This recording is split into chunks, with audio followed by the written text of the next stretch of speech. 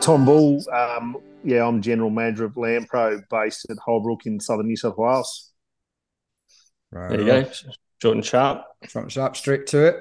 Mm-hmm. There's a lot to talk about in sheep, so it was Uh, good to get Tom on to have a chat about the sheep industry. Although yeah, no, I it's should great probably to be here. I should probably start with a story, Matt. Oh yeah. Have we got any complaints and compliments yet? I Um, haven't got any complaints this last week. no, I don't think I have.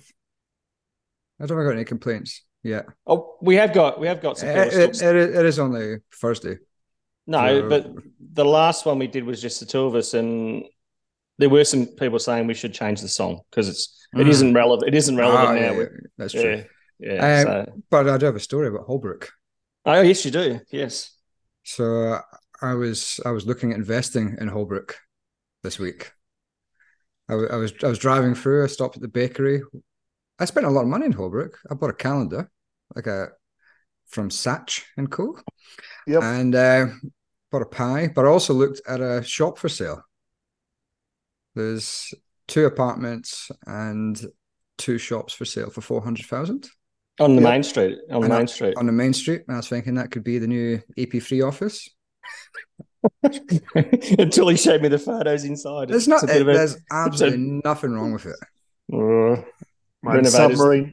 submarine capital of Australia. It's moving ahead in leaps and bounds. So I was thinking I might be moving to Holbrook. Probably won't, but there's always a chance. So we should probably jump into the Sixth Sense. Six cents. Yep. Tom, you've heard a few podcasts you said off air, so we'll just do the Sixth Sense. That's just a quick word association game just to warm you up. So we'll fire a couple of phrases or a word at you, and you just come back with either one word or a very short phrase that first thing that comes to mind. Very nervous. Yep. Andrew, do you want to kick off? Favorite band. AC/DC. Only Okay. been to 5 concerts in my life. AC/DC 5 times. Oh, there you go. Yeah. That's a pretty reputable one. The sheep price correction. Scottish band as well. It is too. Sheep price correction. Large Australian sheep flock.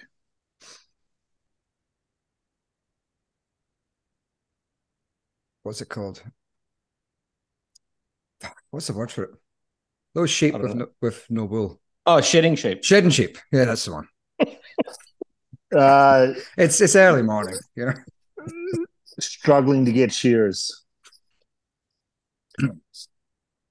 Premium lamb. Massive opportunity for Australian land. Cost of meat to consumers.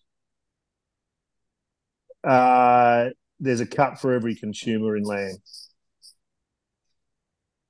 Haggis. Yeah, I was going to say haggis. Haggis. Braveheart. Braveheart is in you Braveheart if you eat it, or just reminds you of Scotland. Or dead pit at the farm.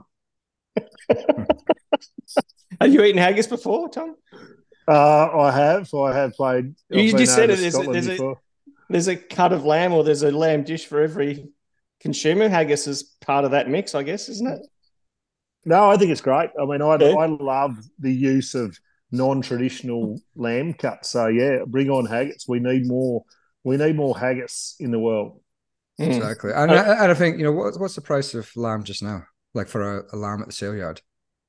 Oh, well, $6? $4.50. Well, see if we encourage more haggis like I've been saying for the last 2 years, it would be $4.02. So Excellent. we need to encourage it. Righto.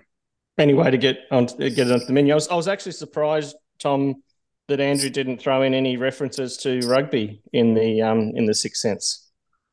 Yeah, way too soon. Yeah. Yeah. No, I think you know what, we might beat Portugal and Georgia might beat Fiji. We're a chance, but yeah, no, it's way too soon to be talking about that. Where's Scotland? I don't know. I don't follow it. Yeah, no, Scotland are in the mix. They've got a pretty hard pull. They're going to have to pull off miraculous recovery. But you know what, I actually reckon it's the best Scottish side I've seen in 20 years. So you just never know what's going to happen. Scotland's got a tendency to only win in the hardest achievable way. Like we'll get beat by every third-rate team, but we can go on to win against decent teams. Well, that's at least in the case of soccer. Yep, no, I've been loving the World Cup photos. There's been plenty of kilts and naked bottoms in every rugby podcast I've seen. So the Scots have certainly turned up in France in force. The old alliance. The Scots love the French, don't they? Yep. So we'll get into it now. You mentioned at the outset there, I spoke about that sheep price correction, and you said sheep flock. So do you think it's just a matter of oversupply? Have we been a victim of our own success here, that we've grown the flock so quickly, and now with a bit of turn off and maybe not enough processing capacity, it's just come back to bite us? Yeah, it's the old thing that happens post-drought. We see bubbles form. And I always say, when people are keeping terminal ewe lamb, so a Dorset or White Suffolk ewe lamb for breeders, we're in trouble. And that's what happened post-drought. You know, you had ewes making $400 or $500, and the better the lamb price got, the more ewes that were retained. You know, 6, 7, 8-year-old ewes. You know, we were going onto farms. There was 9-year-old ewes. There was Dorset ewe lambs everywhere, which, you know, traditionally have always been bred for slaughter. And to me, you know, that model always is going to pump numbers hard. You know, all of a sudden you get an extra 2 or 3 age groups on a flock. You know, you retained, and the better it got, the better the more the more they held, and so it's more valuable to hold that ewe for another year, get a few more lambs out of them, and happy days, right? But then now this year, and then the flip side, we're in the absolute flip side of that.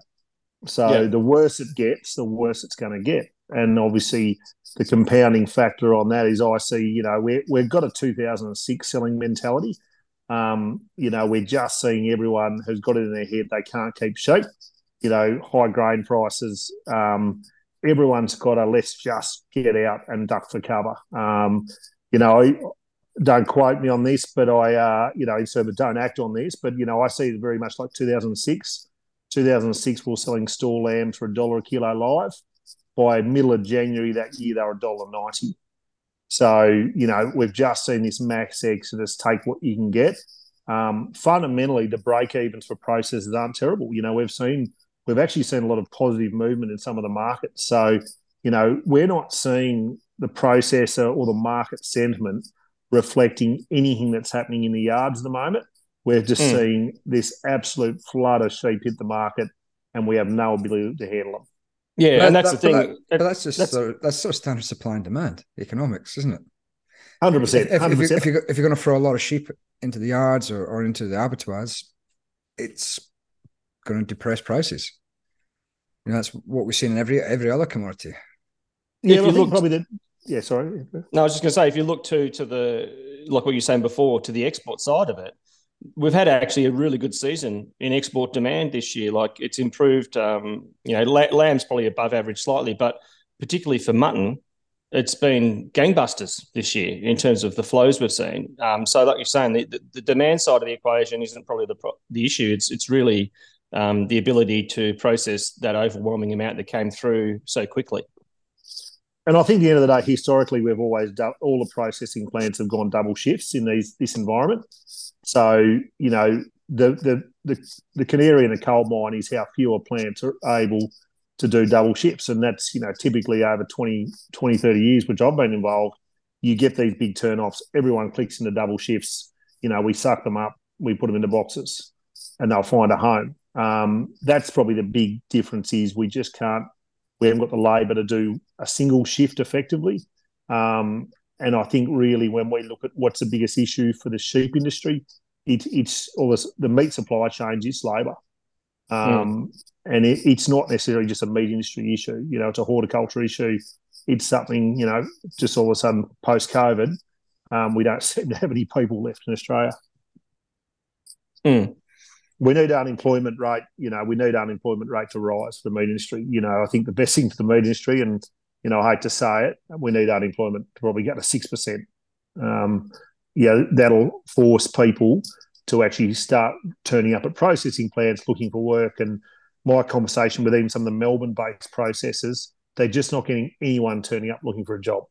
Yeah, you know, well, it's. I was chatting to a processor just the other week, and he was saying that they just started doing a Saturday shift, and they got the guys in for the Saturday shift, and then because they got the weekend rate or whatever, then they didn't show up on the Monday. Yep. Because they did the Saturday, so it's like you can't win, right? You're trying to increase the kind of throughput in the abattoir, and because the worker can be pretty picky as well, right? Because they're in high demand, so they don't have to necessarily bust a gut. And the Pacific Island Agreement, the real flaw we saw last week was when Fiji beat Australia. All of a sudden, half of Fiji didn't turn up for work those next few days. So Australia needs Fiji to be knocked out of the World Cup because a lot of the people boning out our lambs are on the Pacific Island Agreement of Fijians, and they like to party hard when Fiji wins. So there's a few other issues going on as well. And I never thought of that as an issue. Maybe that's what should be addressed. Is remove Australia from all future competitions. But that's a good point though. Like, there is unemployment. If we do see sort of a bit of a drawdown in the economy, we should see unemployment increase again. But we still need more immigrants as well. We need more visas, whether it's from the Philippines or Brazil or wherever else, because I just don't see that. Whilst we can get those Australians to do the job, I just don't know how good they're going to do the job, because it's hard work. And a lot of Australians are not necessarily used to doing that sort of hard manual labor. It's also got an element of, it's not the most pleasant working in an abattoir. So absolutely. And that's, you look at some of our investments at the moment. Like, I look at shearers and go, are the mates of my 15-year-old son going to go to Burke and spend 2 weeks shearing sheep? I look at labour and I look at generational change and attitudes and stuff, and I think there's a real fundamental. I think mechanisation hopefully will just keep creeping in processing plants. There has been, with all the Scott technology, we are increasing the automation. Shearing, obviously, it's $1 million question. It's a real worry for me in terms of who's going to shear sheep, for the same reasons, we've just discussed, that all of a sudden, I can't see the 14s and 15-year-olds now busting themselves to shear sheep. And that's, that changes everything we do when we look at what's got to happen long term. Shearing is good money. Like, shearing is fantastic money. It's hard work though. But it's hard work. Yeah. Like, my back would give out in 10 minutes. But I just don't see, like, I think you're right. I think the average sort of 14, 15-year-old is not going to consider shearing because it's just too hard, even regardless of money. And especially if they could potentially just go to the mines, which are still paying big bucks. That's the problem. Yeah. That whole aspect of the issue with, particularly for the wool side of the sheep industry, and those that I guess have still got, some kind of crossbred operations or something where they're still requiring to cut wool, and even with where the prices are for that are pretty dismal for the crossbred stuff.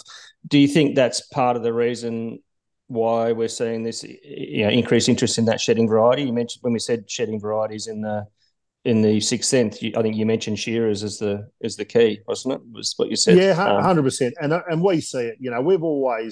I've always kept the wool on our sheep really about skins. I always say, when Pamela Anderson walked down the street in Ugg boots, skin prices went to $35.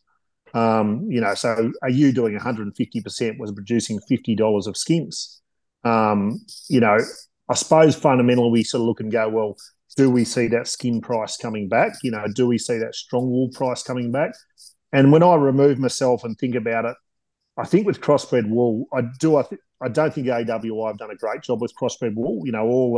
All the money has gone towards lifetime. It actually hasn't gone to try and I always think to myself fundamentally, I'll see a newsletter and they say, oh, we're managing to use wool in roof bats or something. I've got a real problem that if we're always struggling to find a home for it, should we produce it? Given it probably costs the average client a month of their year is taken up with wool. So here we are talking about labour. We're not just talking about shearers. We're talking about a month of the year, potentially tied up with doing a job that costs us. So many of these things, I try and look back at the macro, and the micro trends and go, I just think everything we do in agriculture at the moment has got to be less labour. So it's a natural progression, that all of a sudden we take the wool off. I think really for us 3-4 years ago, we really saw that this is going to become a big thing. And I think it's exciting, as a breeder. I love breeding sheep, and I think it's really exciting, what we can do genetically. Everyone talks about cropping productivity and, the amount, we look at long-term grain prices. They haven't really moved that far, but it's been the productivity growth. And I think we're going to look back over these next 10 years and look at the sheep productivity growth and, some of the labour-saving things. We're really getting rid of drenching. Foot ride is going to become a thing of the past. And I think shearing is going to become a thing of the past. And I think we'll look back and say, well, out of adversity, we're actually going to see a real positive change in the industry. What you're saying there as well, then if you look at, say, the sheep space and the differences between enterprises there, that for those that are kind of straddling the fence a bit and got some meat sheep but a bit of crossbred wool, that they need to, as we move towards, say, a future industry, we've got to, in the meat side, we've got to target the premium rather than the commodity side. And that can mean then that you say, right, I'm going to dedicate my on-farm, what I'm doing, my focus is going to be towards genetics and getting the right kind of meat breed. If I'm going to go down the meat path and just forget about the wool, go shedding, and then if you want, and if you, the opposite side, and you love your wool side, you say, right, we don't worry so much, we're focusing on our wool production, and that's what we're doing, and we've got to go fine, and that's it, type thing, right? Is that it? Just becomes like a real specialisation.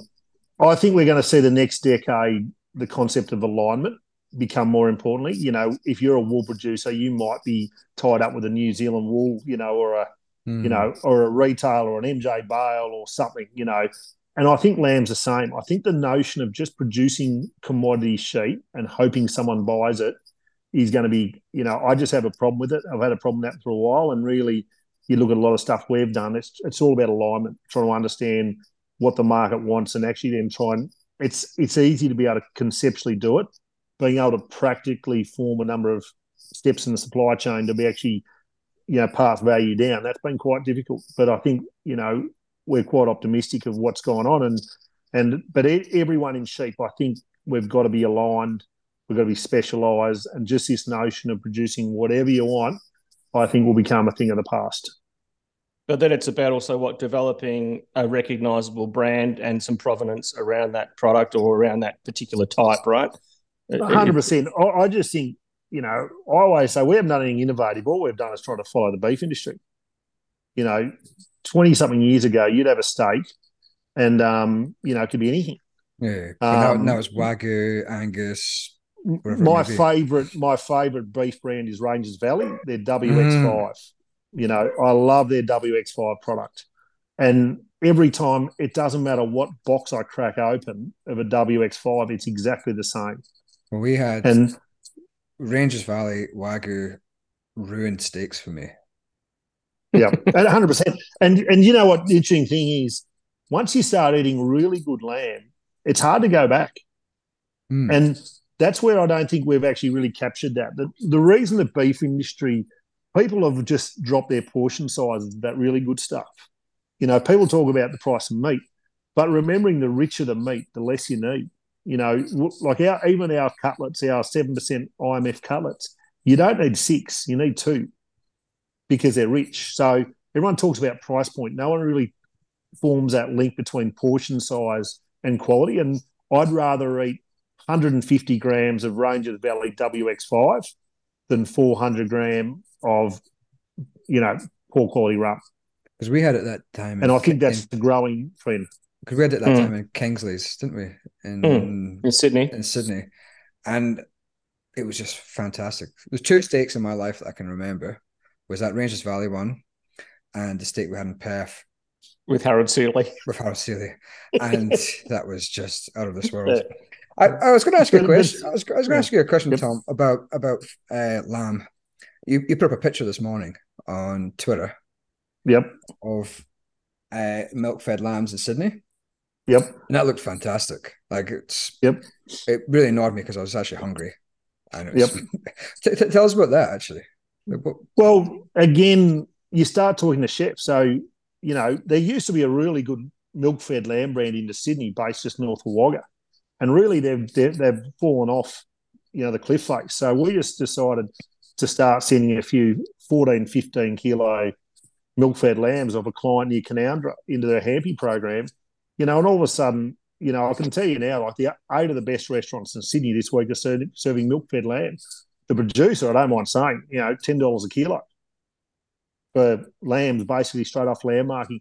And I don't, do I think it's a sizable market?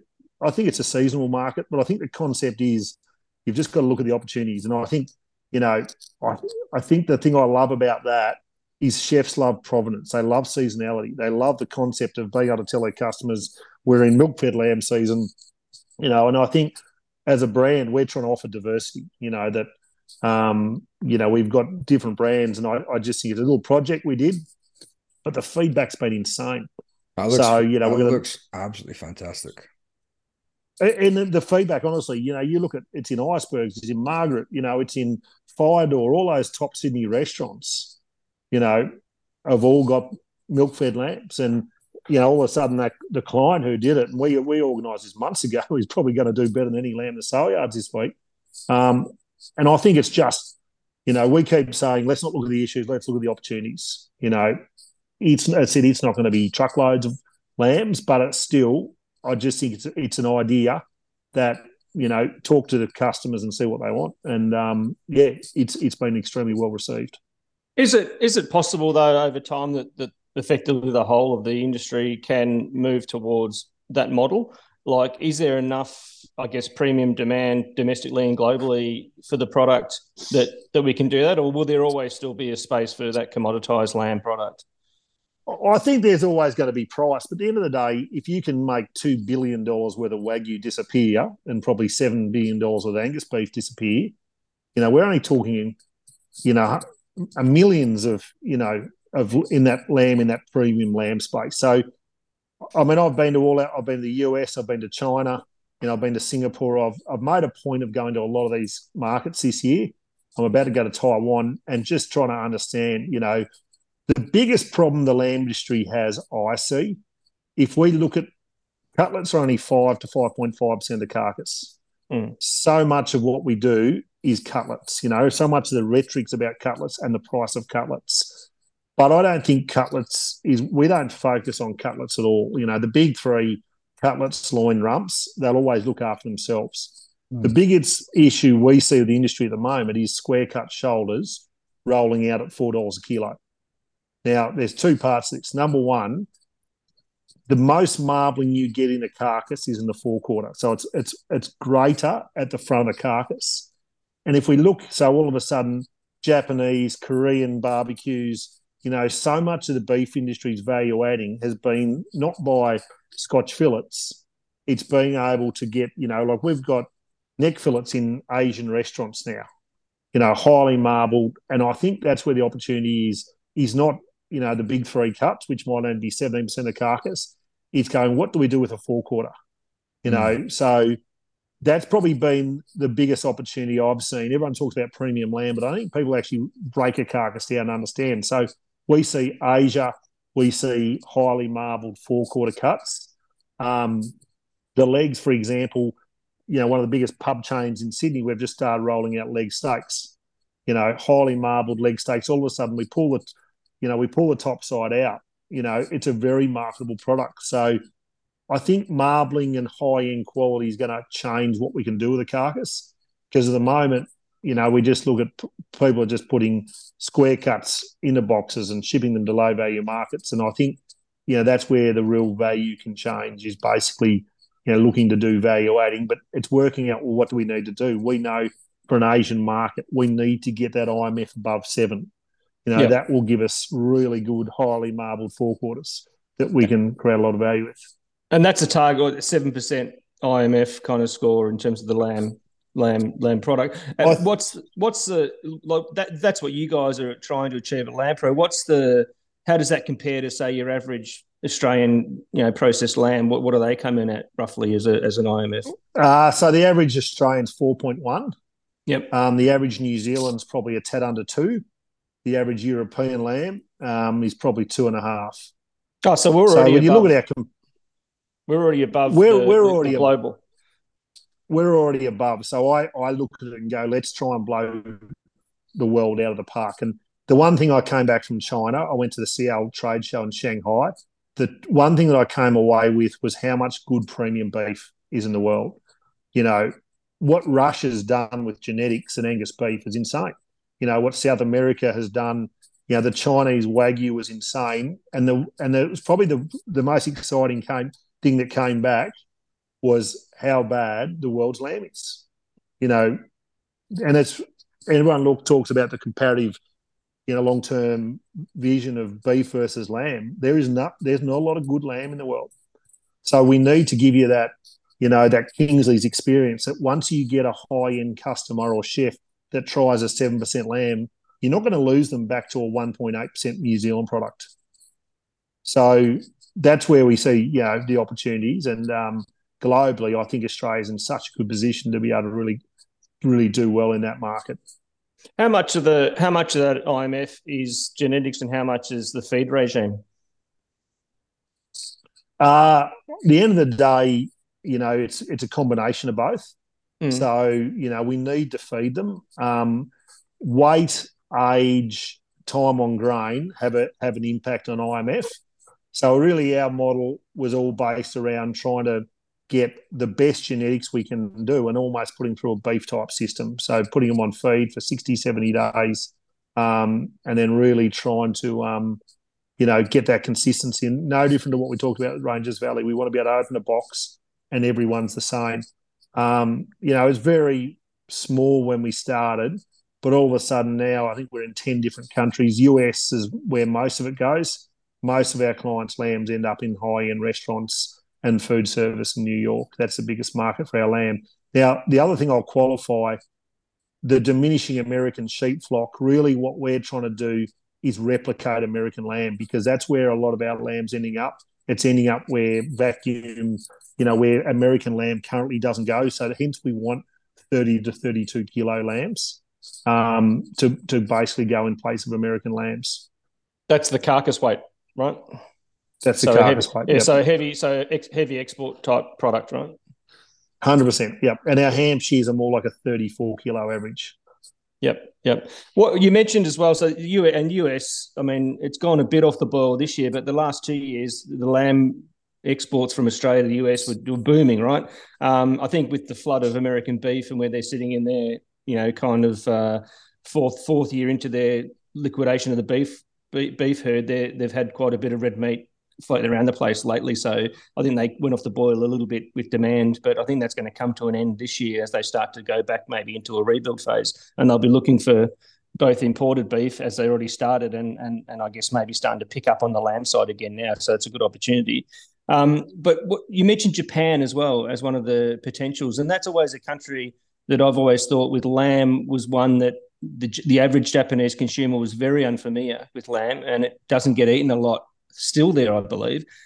Is that a missed opportunity, or is it an opportunity still waiting, or is it starting to develop? Well, I think the biggest, if we move back a step, the one commonality in every market is the strong gamey flavour of Australian lamb. So unless you've been raised with it, that really strong flavour is a big turn-off for a lot of customers. And I don't think we talk about it enough. So genetically and nutritionally, one of our biggest focuses is trying to get away from that really strong flavour. And every overseas MLA office will say the same thing.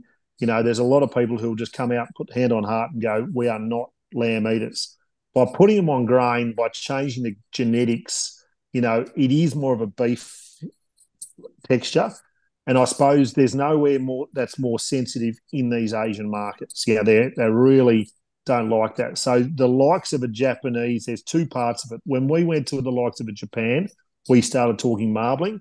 But the big feedback in Japan, China, Taiwan, and even the States is all about flavour. They don't want that strong gamey flavour. So I think once we can address that and almost just add a little bit more subtlety to the flavour, I think that's what's going to create the biggest catalyst for growth. And that's certainly, you got to think the average restaurant cooks on fire now around the world. One thing restaurateurs consistently come back and say, we don't want a smelly bit of lamb because it can stink out the restaurant. Like cooking a bad piece of lamb is like in your kitchen. So I think when we started looking at the opportunities in these markets, it actually flavour became a bigger issue. Now, if we look at the current industry, we've basically got this vacuum cleaner of they suck lambs up, they put them in boxes. That could be a 13-month-old merino weather off canola. Extremely strong flavour. And until we can segment flavour marbling in boxes, I think we're always going to have people who try lamb and go, no, I don't like lamb, it's too strong. It's a bit like when you go to a restaurant and get kangaroo. Like when you get kangaroo, there'll be 4 people and 2 people can have a great cut and the other 2 will be rancid. Yep. So it's similar to that. There's the lack of consistency. Yep. No, and so we don't talk about flavour enough in lamb. I think it's a bit of a hush issue, but it's, I don't understand the science with fatty acids in fat, but I think if we can address flavour, I think we're going to take market share off beef, because really what a 70-day grain-fed Hampshire lamb, it's really it's more like a subtle beef sort of flavour as opposed to a strong lamb flavour. And I think that's where we see the growth, particularly in all those markets, is doing that and then trying to get that consistent in all those markets. But it is a very common theme in a way. A resistance to consumption in every market is that strong flavour. You mentioned a couple of those key ones too, as in Northern Asia, China, US are all kind of focused in on that flavour aspect and not wanting it too strong. Would there equally, you said as well, if you've grown up eating lamb, say like, people in the UK market, is the reverse true over there, that the consumer there actually looks for the lamb flavour? Well, I think certainly, there's no doubt the aging effect of some of that stuff can make it subtle. There's 2 things, just going back to China. That hot pot market flavour isn't as a big issue. Mm-hmm. At the end of the day, you can put a rat in a hot pot and probably taste okay. It's more that barbecue Western style cuisine that flavour becomes an issue. As Professor David Hughes, who I love, once said to me, he said, you put anything in a hot pot and it tastes the same. Hence, 70% of that Asian meat is consumed in hot pots, and hence why what protein it becomes is less important, because it almost, putting it in boiling water and putting it, with some vegetable sort of flavours, it sort of nullifies the flavour of everything. Hence, It just becomes a pricing. So I see that flavour in that top end market, but really that's where we're trying to really angle, is that top end Western cuisine type market in China. UK, we're about, UK is one of our next projects. I haven't had a lot of experience with the UK consumer, but that's a bit of a watch this space. Just a quick, on a tangent, yeah. Yep.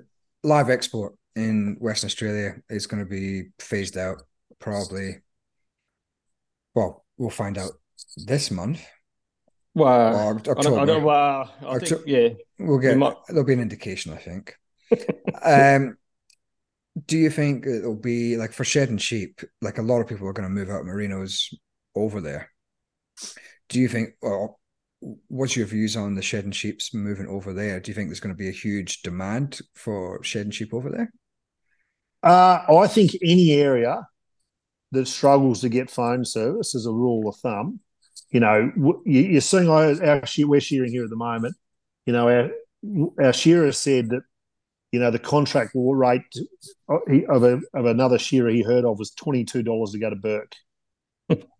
Any of those remote areas, I think we're going to see a move, and that's just fundamentally, the cost structure of trying to attract labour in those areas is going to see a fundamental swell of change, and that's going to be necessity, and it's already happening now, irrespective of how passionate they are about merinos. I don't think is anywhere that's as prominent as Western Australia. And I think there's an opportunity for Western Australians. I've actually been asked to speak at the Lambpro AGM in a couple of weeks, but I think Western Australia's got a huge opportunity. A lot of grain, I think they've got a producer cooperative. I see Western Australia just got to, do a bit of a rethink and say, well, what are our strengths here? Producer cooperative, access to grain. I think there's a lot of opportunity for the Western Australians to really align and work with that Lambpro cooperative to really change that industry over there. But is it also understanding that there are other pathways? Like if you look at what's going on, and particularly, we see in the eastern states the sale yard pricing and what's been reported is disastrous, but it's even worse in the west, right? They've had a much tougher time of pricing. Does that kind of negativity and that kind of lack of confidence, that doesn't encourage someone to say, oh, I know what I'm going to do. I'm going to get some lambs and start sticking grain down their throat, and because you just can't, if you can't see the end result and you can't see that you are going to get good pricing for it, you're not going to go down that pathway, are you?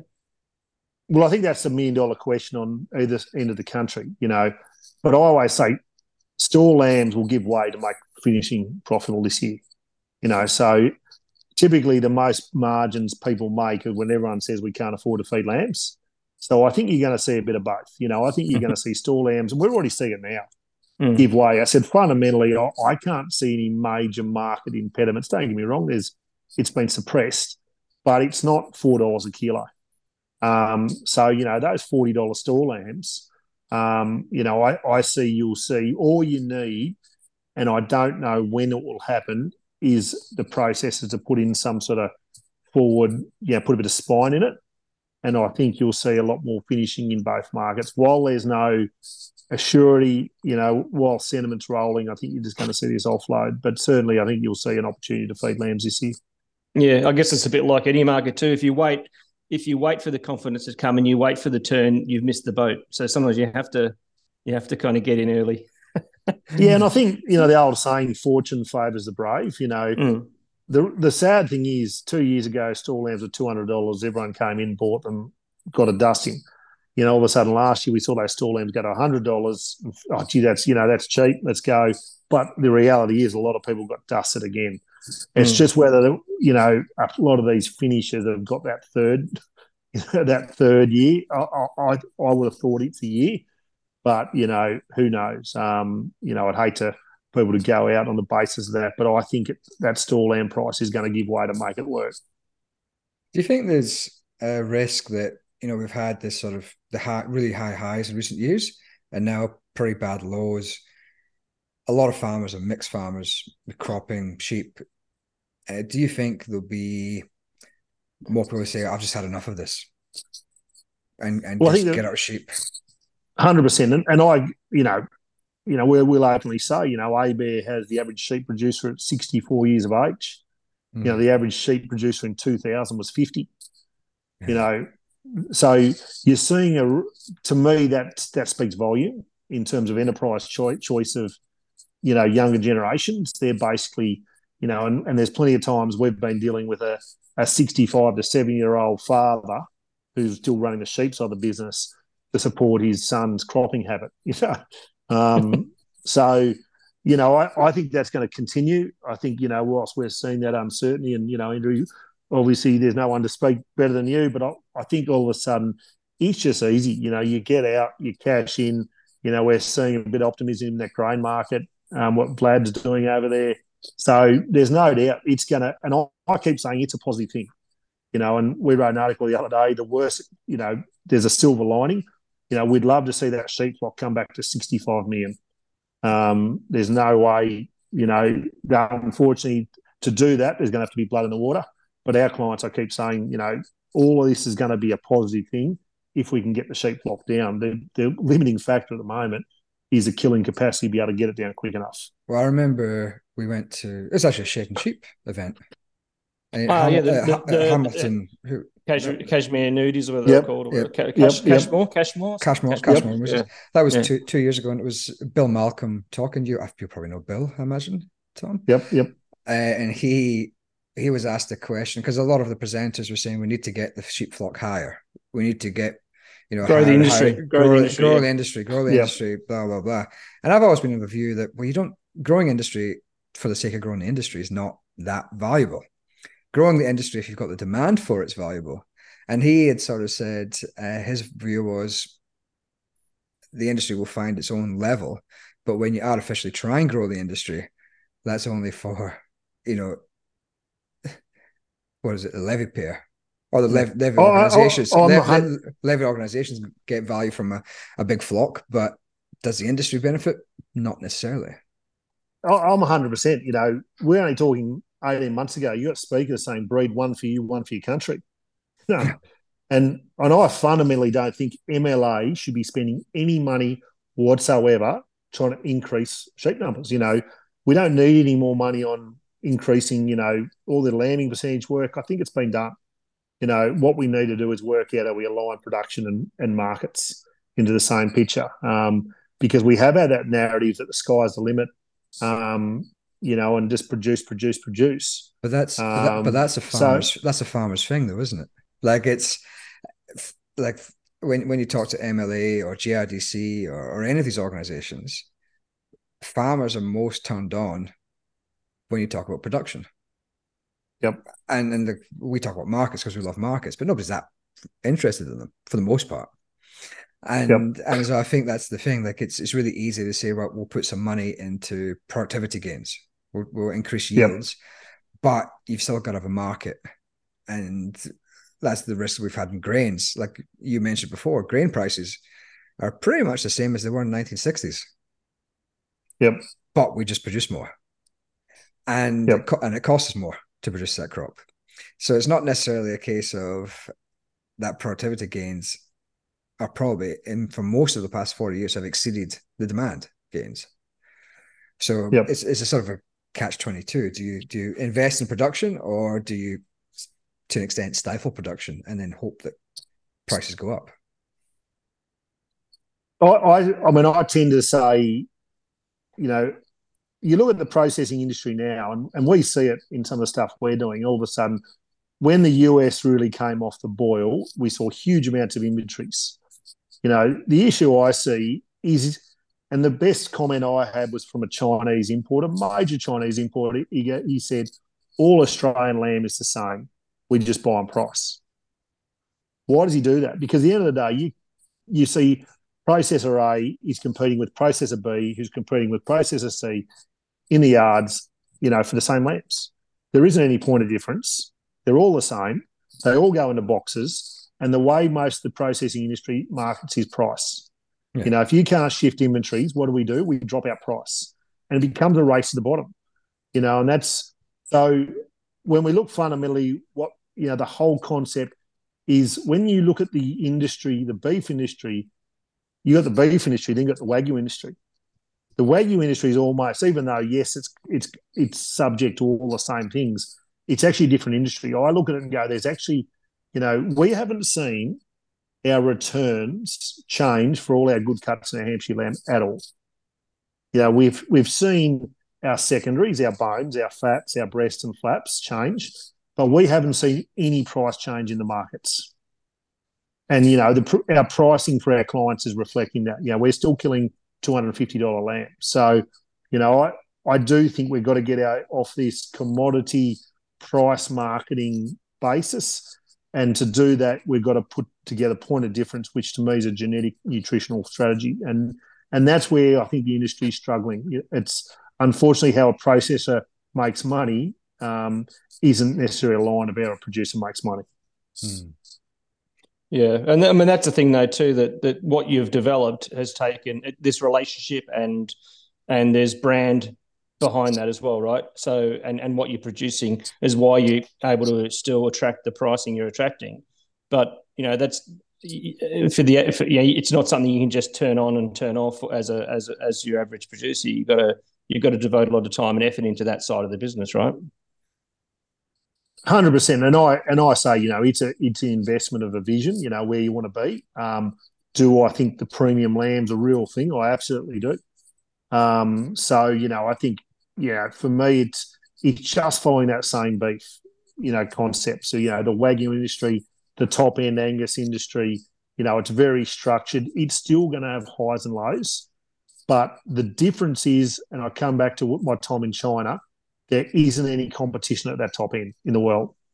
where beef, you got huge amounts of competition, US beef, South American beef, and our genetics have gone everywhere. Russia's genetics are probably some of the best in the world now for beef. What your Chinese importer was saying about, he was referring to Australian lamb, saying we just buy on price because it's all the same. But effectively, that's true of probably the global lamb market. It's really just a commodity market, irrespective of where the lamb's coming from. Right? I know there's still different quality of, like you're saying before, the IMF in the Australian lamb's better than a lot of the competitor countries. But from a perspective of the buyer, the international buyer, for them it's just, where can I get cheap lamb that's good enough? That's it, 100%. Right? And that's what has to shift. You've got to then have a brand and something that's recognisable, and also attributes that people are chasing. So like differentiation, I guess, isn't it? 100%. I mean, we're got a strength. We don't mules our sheep. There's a lot of US retailers who are now very high on animal welfare. A lot of those retailers don't have any Australian lamb because we're mules. So straight away, there's another, you're talking about the milk-fed lambs. We look at this market and go, with our clients, we're doing a lot of environmental accreditation, carbon benchmarking, animal welfare accreditation, again, looking at the opportunities.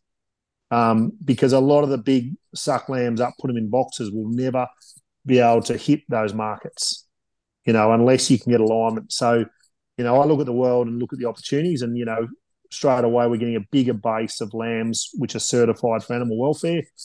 Straight away we're all of a sudden, all our Hampshire lambs are being basically, being carbon benchmarked, and, continuous improvement program. And it does hold a lot of weight. The thing about the States, it's so big, and there's so many retailers, and they've all got their little quirky points of difference. So I look at, as a producer or someone who's in that, is what are those opportunities? And there's a lot of there's a lot of markets that Australia can't play in because, we just don't have that, whether it be green, whether it be welfare, we don't tick the boxes. So, yeah, I see nothing but opportunity. But again, it comes back to what I discussed before. We've got to have alignment. We've got to have, whether it be wool, if you're supplying to Country Road, I suspect you probably can't mules. I think we're going to see that emerge in lamb. And I think, there's opportunities to sort of, for producers to differentiate themselves from from that hardcore commodity chucking boxes type system which we're in now. Is the vision something that the producer has to kind of run with, or is it really something that, like you said before, the likes of an MLA or a Sheep Producers Australia should be looking at this and saying, this is what we have to support the industry to move towards? Well, I think at the end of the day, I look at our own scenario. We've got a series of joint ventures, so those messages come back down the chain. I don't necessarily think it's an MLA thing. I think it's really what the industry lacks. And I know I've said this before. We've got too many experts. We haven't got enough entrepreneurs. The sheep industry lacks entrepreneurs. When you look at what the big catalyst for beef, it was a few people who had ugly-looking Wagyu cows in the 90s, who are now running multi-million-dollar businesses. And I think that's the one thing the sheep industry learns. We're very bureaucratic. We're very political. We always look, at other people for our problems. But I think we've got to take it on the chin and say, we've got to create our own opportunities. And that's the industry needs entrepreneurs. And I think I'm very critical of even a lot of the speakers, at the lamb conventions. A lot of the people speaking have never actually processed lambs. I think industry needs to have entrepreneurs speak. And even the one thing I'll say, when I go to a beef function, you'll have every top beef processor or brands speaking. The same thing in sheep, you'll have a lot of consultants speaking, or university people. I think the lamb needs a really big change in psyche, and I think it needs to be something that's really entrepreneurial, to get away from, we just can't go to AWI or, the AWIs or MLAs to try and solve our issues. We're going to do it ourselves. And they said, so when we look at the world, we look at what are the opportunities? How can we do that? How can we align that? How can we pass value on? And whilst, by Christmas, we're only looking at 4,000 lambs a week, we see the opportunity to grow that significantly. And more importantly, we've got clients this week are still killing $250 lambs. The market hasn't changed. They've been on long-term price contracts. So, that's what's exciting. I think, but yeah, the industry just needs a reset, and that's got to happen at every forum. Entrepreneurs. So from that perspective, then this current doldrums of pricing is an opportunity for the industry to reset and say, look, we don't want to get stuck in this boom bust cycle. We want to change the dynamic of the sector. 100%. And that producers got to do them themselves. I think we got to. The processors are really good people. And I've actually really got to enjoy getting to know the processors, but also understanding their business. They're margin players, and they do a really good job at that. But we look at the producers and go, well, what changed in beef? And I keep saying, well, what is the catalyst for change? I think competition's a catalyst for change. Do you see in Sydney, are any of the big four processors got product in any of the top restaurants? The answer is no. To me, as we see the premiumisation of that top end, you'll start to see brands change. And that's where I think that's what happened in beef. I'd imagine a lot of those big processors didn't have their own Angus and Wagyu brand 20 years ago. Why did all of a sudden processors start these premium brands? Because there's competition. But when you get those premium brands, like if you think Wagyu and Angus, and you think of it from like an actual consumer's point of view who's got no connection to the farm, they know if they see the name Wagyu or Angus, they think that's quality. Don't have to look much further. That's where they see it. So they know that. And even McDonald's or whatever could do like a Wagyu burger, which is just partially Wagyu and offcuts and whatever else. Yep. What's the sheep equivalent going to be though? Like it needs to be a brand name.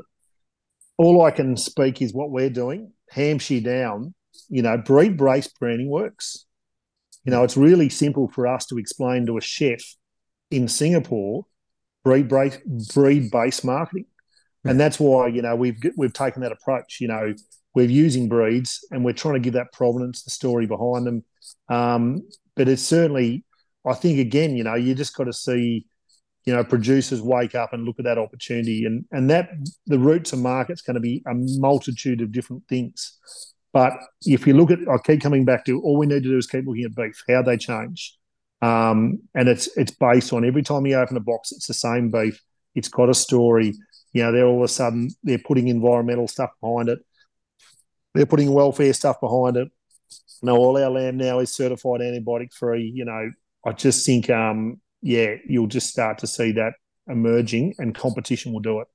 And if you're saying too that say a Hampshire down product, if you strive towards a 6-7% consistent IMF in the product, so then when you have that eating experience as the consumer, you can tell straight away this is quality, right? And like you're saying, once you've tried that, it's hard to go back to the standard 3 or 2% IMF. And then if it's branded as that product, you get to then know, next time I'm at the restaurant or wherever I am and I see that brand, I've had that before, that's my go-to. That's where the premium evolves from, right? And also, I guess the ongoing demand for that product. 100%. And I always go, if the throwaway line I've used 1,000 times, if the Queen's coming for dinner, what lamb can you buy in the current market that can blow the socks off? That's the conundrum. Tell me how you can guarantee in the current market that lamb is going to eat unbelievably well. I think, though, we can't. If the Queen's coming for dinner, we've got more issues. But sorry, the Queen. Yeah, I should actually. Sorry, you should update it. Should update it to the King. Yeah. That hasn't aged that well. That was a landline thing I used 2 years ago. But anyway, the concept is, if we are coming from a Scot, but it is an issue, and you sort of think about that. So, even if we're an occasion meal, and I know you look at Mimi's in Sydney, 6 cutlets are $112. They walk out the door. We always say we want to be where black credit cards are. Amex credit cards, stockbrokers, no concern for cost. They want premium, and So Matt, so basically you're looking for Matt. Not anymore. And maybe in the old days, Andrew, when I was trading currencies. Nowadays, on a meager analyst salary, yeah, but I'd be lucky. It is, mate. And I look at, I love, I took our family. We went to Singapore. Actually, got some cheap Scoot Airlines out of Melbourne for nothing into Singapore, and we're in one of the best restaurants in the world. They're about to open in Harrods. They're a seriously good restaurant, and I got some big teenage boys, and I made them eat before they went. Just to make sure that we spent $2,000 on food. I only had 2 beers. Now that's got a 6-month waiting list, and it's just that top end in New York, Sydney, it is rocking. But people will pay for stuff. And look, Matt, have you've heard of this place called Loon in Melbourne? It's one of the top end restaurants. No. Croissanterie.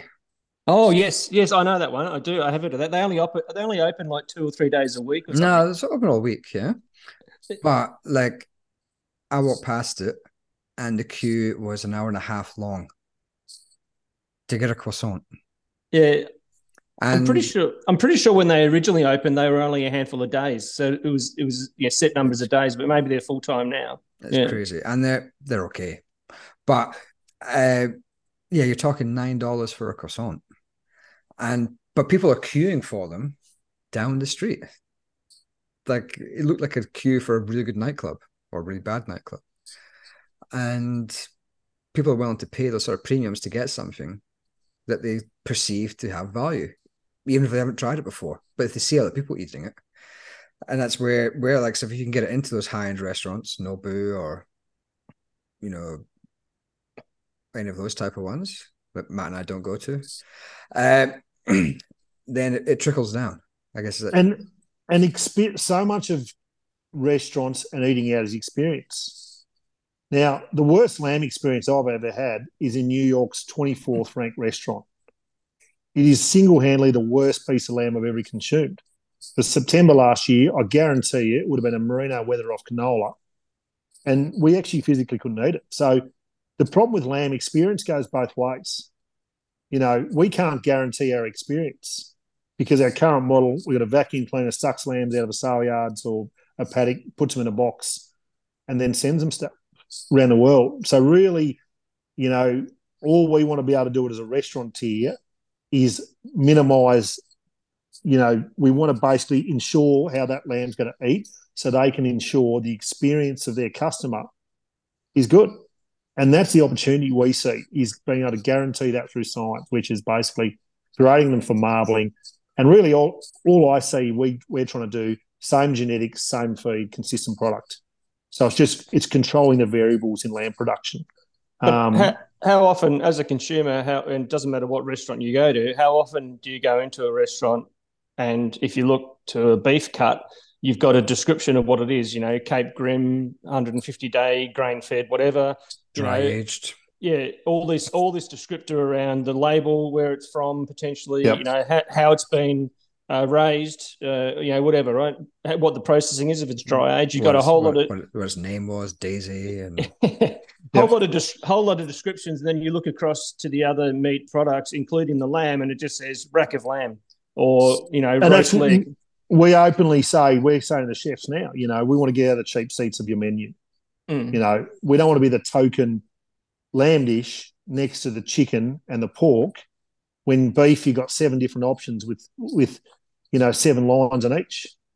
And that's a challenge we're putting to chefs. You got to help us here. Why do beef deserve that? And really, what it comes down to, and I'll say, what story can we tell? What information have we got? All of a sudden, we give them a breed, we can give them a marble score, we can give them a nutritional type. And really that comes through in brands. So again, we look at the doom and gloom. All I see at the coal face is opportunities for lamb. I couldn't be more upbeat about the opportunities, and we haven't got heaps of competition. We haven't got the South Americas and, the Americas and, all of a sudden producing huge volumes of high quality beef. So I think there's some real positives out there. But when you look at the coalface, and fundamentally, we need 6 different lamb products on a menu. We're actually so happy. Our win the other day, we're at a place in Orange, and we got a very good salesman there. For the first time, we had more lamb dishes on the menu than beef. We had 4, they had 3. And that was in a steakhouse type environment. We need to have more options. They had a shank, they had a rump, they had a loin. What did we have? What did we have at Sant'Elmo? They had lamb we've been there a few times. Yeah. The sweetbreads. Oh, yeah. And they were, when you think about them, they were $30 for a little plate of sweetbreads. And how much would they have cost? So it was actually last week, Andrew, we sent some sweetbreads to the world's 3rd best Lennox Hasty. If you actually look at his he's got his own Netflix show. He's got Fire Door in Sydney. Last week he won sweetbreads. They are fantastic. They actually, salt and pepper. I'll send you the photo. It is just brilliant. simple food. Now, the processor said, well, we just throw them out usually.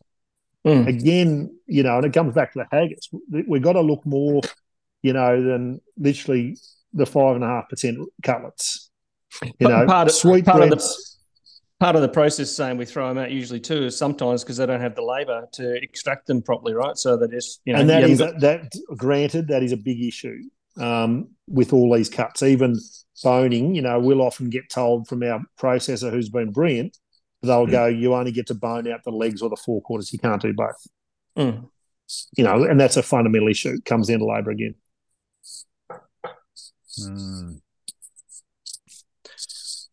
There we are. Well, I reckon we've probably covered off. We're probably touching just on the hour, so we've maybe taken up enough of your time. You got some things to do, I'm sure, getting out there and continuing to make some good product available.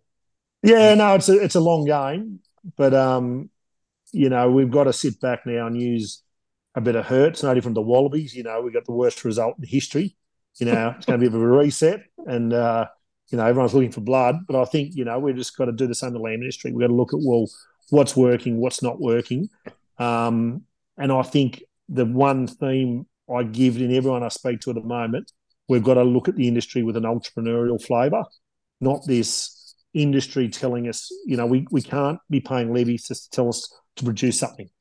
We need entrepreneurs. We need to look at the market opportunities. And as I said, whether it be sweetbreads, whether it be haggis, whatever it is, we just need to keep looking at the opportunities, and they are there. New Zealand's sheep population plummeting. I think I can see nothing but opportunity in that high end, and I wouldn't want to change industries, put it that way. So, Tom, would you say you're bullish on sheep? 100% bullish, and more so in the last 6 months. Ramish. We're ramish. So there's always the opportunity to go by deed poll to change it to Tom Ram. No, I 100%. There we go. Right, well, thanks for coming along, and it's made me think about lunch because I'm starving now and thinking, geez, I could fire up the barbecue and go to Coles and get some lamb. But thanks for coming on. And it's really great work, guys. Yeah, no, it's exciting times. Don't get me wrong, there's going to be blood in the water, but looking past it, I think we've got to use the opportunity to reset and go again. And I think there's really exciting times for lamb ahead. The one thing about all markets, they all cycle up and they all cycle down. It's just they're always going to do that. Yeah, I agree. The long term fundamentals, I think, is still good. It's just we're just in a bit of a downward cycle presently. But I think you're right. This is the opportunity to consider what kind of an industry you want moving forward. So it's been good to chat and to hear your thoughts on it, Tom. So thanks for coming on. See you when you got. Thanks, Matt. Thanks, Andrew. Really appreciate it. Thanks, buddy. Thank you. Bye-bye.